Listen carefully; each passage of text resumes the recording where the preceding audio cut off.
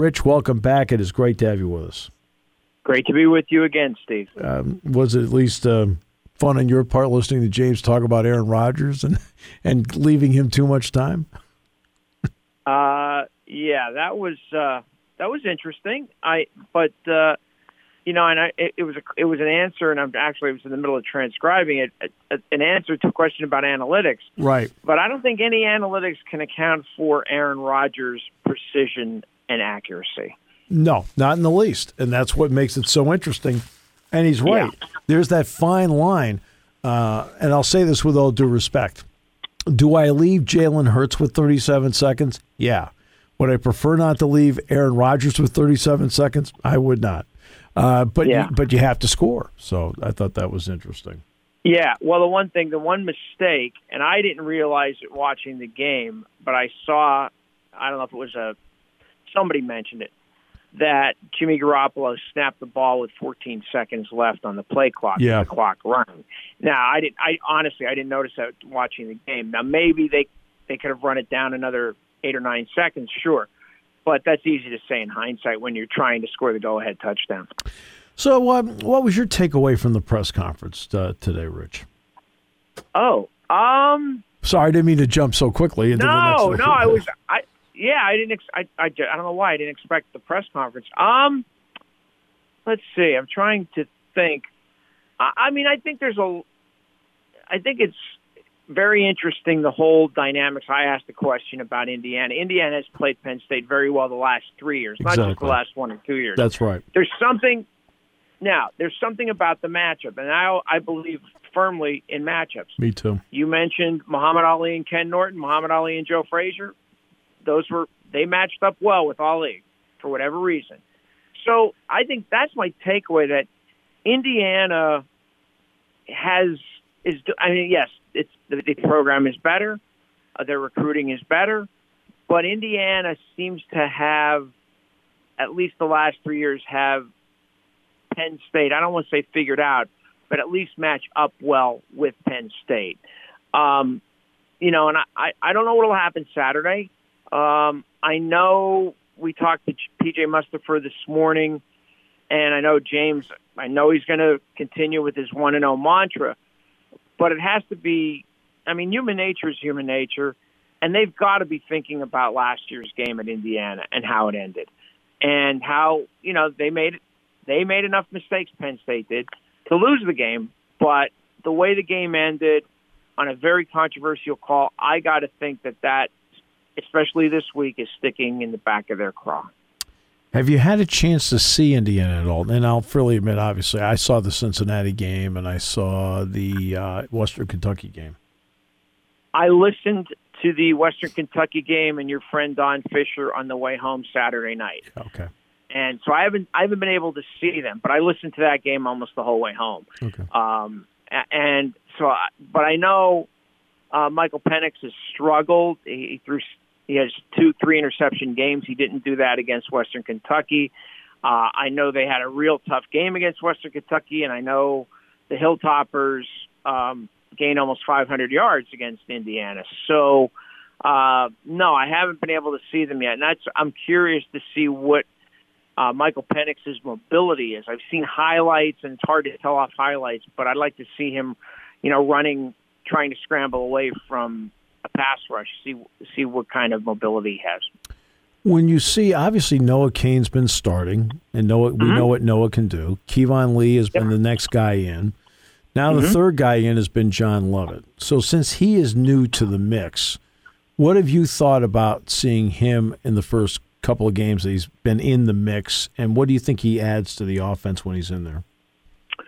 Well, I don't think there's any doubt that he adds a lot to the offense, and I think he's got a burst, and it seems to me that he has a vision. We haven't seen a ton of him, but I've seen enough to realize that he is definitely a positive factor. And I think going forward, if Kevon Lee continues to struggle to hold on to the ball, that Lovett will move into the number 2 spot. And if Noah Cain is dinged up enough where he can't play Saturday, and we won't know that until Saturday, then he may even actually start Saturday. So I've been impressed with him for sure. All right, so the offensive line has been brought up. So how have you looked at them through the first 4 games of the season? I thought they played very well against Auburn. Mm-hmm. Okay? I think they took a step back against Villanova. Too many times Villanova put pressure on Sean Clifford with a 3-man rush, and that should never happen, no matter who you're playing against. I just think no matter how good Villanova's run defense is, and it is, they're still an FCS team, and 34 carries for 80 yards just isn't going to get it done against the remaining teams on Penn State's schedule, which are obviously all in the Big Ten. They have to run the ball better. James Franklin said that several times after the game Saturday. And so I don't know if it's – he said that, again, today, he said that the offensive line needs to play with more of an edge, needs to be more physical. So I'm guessing that it's not technique. He's not saying that it's more of an attitude thing. But there's not going to be much room for error going forward here the rest of the season with the schedule that Penn State faces. Right. I think it's a good way of putting it. The margin of error shrinks because it's going to be a grind the rest of the way. When you look at the defense, let's start with the front. We know Penn State over recent years has been able to get a lot of pressure with the front. What have you thought of them so far this season? I think they've done a really good job, and I think that was one of the question marks going into the season because of losing your starting defensive ends, and obviously Hakeem Beamon, who was the projected starter, has been out with an unspecified injury. I think, I knew P.J. Mustipher was going to be very good, and he has been, but I think they've gotten real strong end play out of Arnold Ebiketie and Nick Tarburton and Jesse Luketa. And Jesse Luketa at end, to me, like I think I said to you, maybe 2 weeks ago, has been a find. And I think he's found a home. I think he's really, really good at the end. So, yeah, do they need to get to the quarterback a little better? Probably, but I would agree with James Franklin's assessment of the Villanova game. Daniel Smith was getting rid of the ball pretty quickly. Exactly. And so I wouldn't read too much into their sack total. They had 3. I wouldn't read too much into that. But I do think they need to get to the quarterback better, and I do think they're going to need to get to the quarterback Saturday against Indiana. Yeah, which then brings up the secondary. When you look at them, you and I have looked at Penn State's secondary play for 4 decades apiece. What do you think of this group? It's as good or better than any I've seen. I agree. I'd have to really sit down and look. I can't think of one better.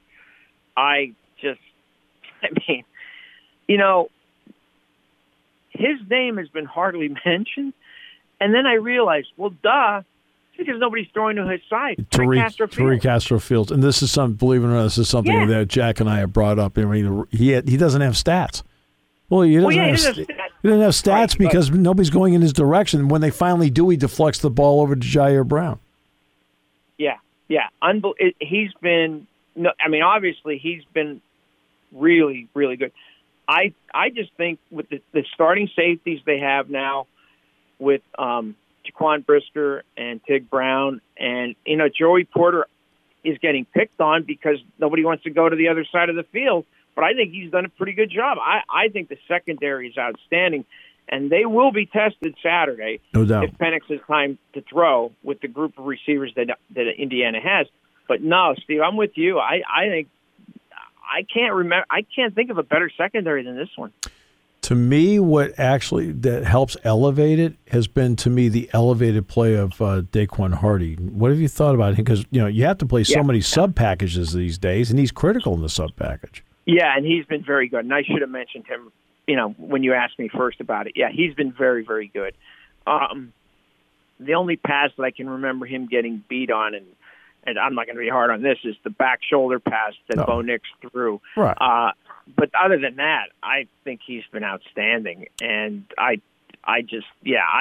this group of D-backs, to me, man, they're really, really good. And, if Penn State could get consistent pressure on the quarterback with the front four and not need Brandon Smith or Ellis Brooks to blitz in the sub packages, they're going to be really tough to score against. Interesting. I'm not really one that pays too close attention to the top 25 until they get to the college football playoff rankings, because to me that becomes the ball game. Mm-hmm. All right, but of the original top 25 preseason, 9 of those 25 have 2 losses. Yeah. After 4 weeks. I don't mean 2 losses after 10 weeks. They have 2 losses after 4 weeks. What have you thought overall of this college football season to this point? A lot of uncertainty because of the impact of the super seniors. There are a lot of teams like Villanova in the FCS that has a bunch of sixth-year players. Yes. And or even fifth-year players who are playing their fifth year. You want to call them super seniors, whatever. So it's hard really to get a read on a lot of things. But it's clear, Steve, and you didn't ask me about this, it's clear that the Big Ten East is very, very deep and strong. Yes. And you're not going to be able to afford an off day against any of those teams and win. You're not. It's just not going to happen. And yeah, I think I'm with you. I mean, I think, there are teams that you're just scratching your head at. Like, I'm going to be honest. I'm scratching my head at the Notre Dame-Wisconsin final. Yeah. I know Notre Dame scored late, but, then, there are other games like even USC. Look at USC losing to Oregon State at home for the first time in 50 years. Holy moly. I know. And, different things like that. Clemson. Look at Clemson. I mean, I would have never expected that. Maybe they weren't as good as last year, but I would have never expected them to have 2 losses by now.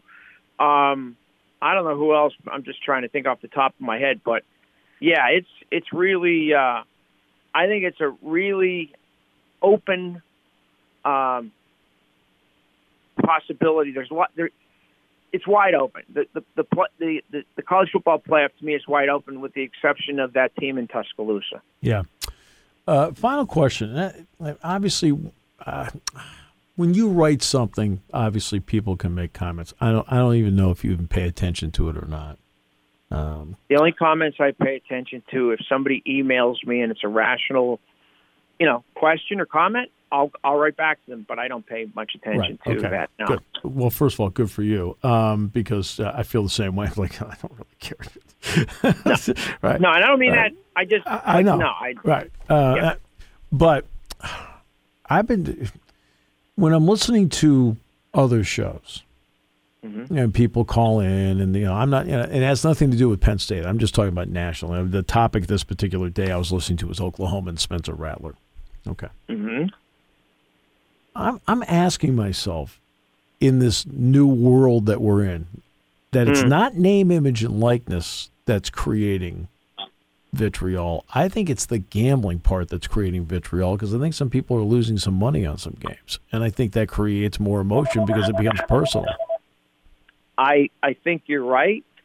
I think you're absolutely right. I think that's part of it, but I think just as big a part of it is social media. Yeah. Where people can get on and rant all they want, and there's no name attached. Most of the ranting is done by people that don't identify themselves, or or anonymously.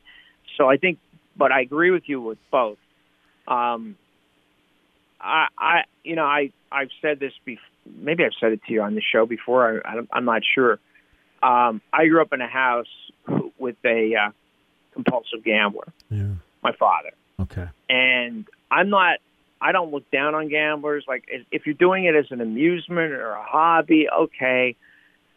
But I want no part of it anymore. And I follow the betting lines. I do, but I don't. I just the amount of commercials on television for gambling that I see is just incredible. Yes. And I mean, I'm going off on a tangent here about gambling, but it really is. But it really truly is incredible how many spots you see, it's just overwhelming at times. But I think you're right. I think there is a component. There are gamblers who are upset about their teams, whether they're college, whether they're pro, and it really, really bothers them if they don't win. I think that's part of it, and I think the social media is part of it too. I think social media can be really useful to people like us in our business for true information from reputable sources, but then you have the flip side of it where people are just going off and just half-cocked and saying whatever is on their mind. You never had talked about your dad before, so which gives an incredible perspective to it. It really does. Because I mean, to me, my attitude's always been, hey, look, it's your money, you do what you want. But remember, when you lose, it's not because the guy lost for you. You're the one that lost because you put the money down. Yeah. No, my father lost a lot of money. Yeah. I'll just say that. Fortunately, it didn't, we didn't have to sell the house or anything like that. But and he was a compulsive gambler. He was. That's the way it was. And, we lived with that for a long time. And I don't want to get into that as much. But I understand gambling. Like I do understand. And if I go to Las Vegas, and I've been to Vegas twice, I'll place a bet on games. Sure. Yeah. In Vegas, sure. Right. I don't, but you're right. To take it as seriously as some people and just badmouth a Spencer Rattler or whoever it may be, because you lost money. Yeah, that's just not good. Appreciate you so much, and I guess we talked to you about coming down, joining us downtown in a couple of weeks, and I'm looking forward to that very much. Yeah, me too, Steve. I'm sorry I couldn't do it last week. I had a golfing date with Mr. Nate Bowers. So very nice, very nice. Yeah. Yes. Anyway, thank you. Thank you, Rich. Appreciate you so much. Take care. Bye.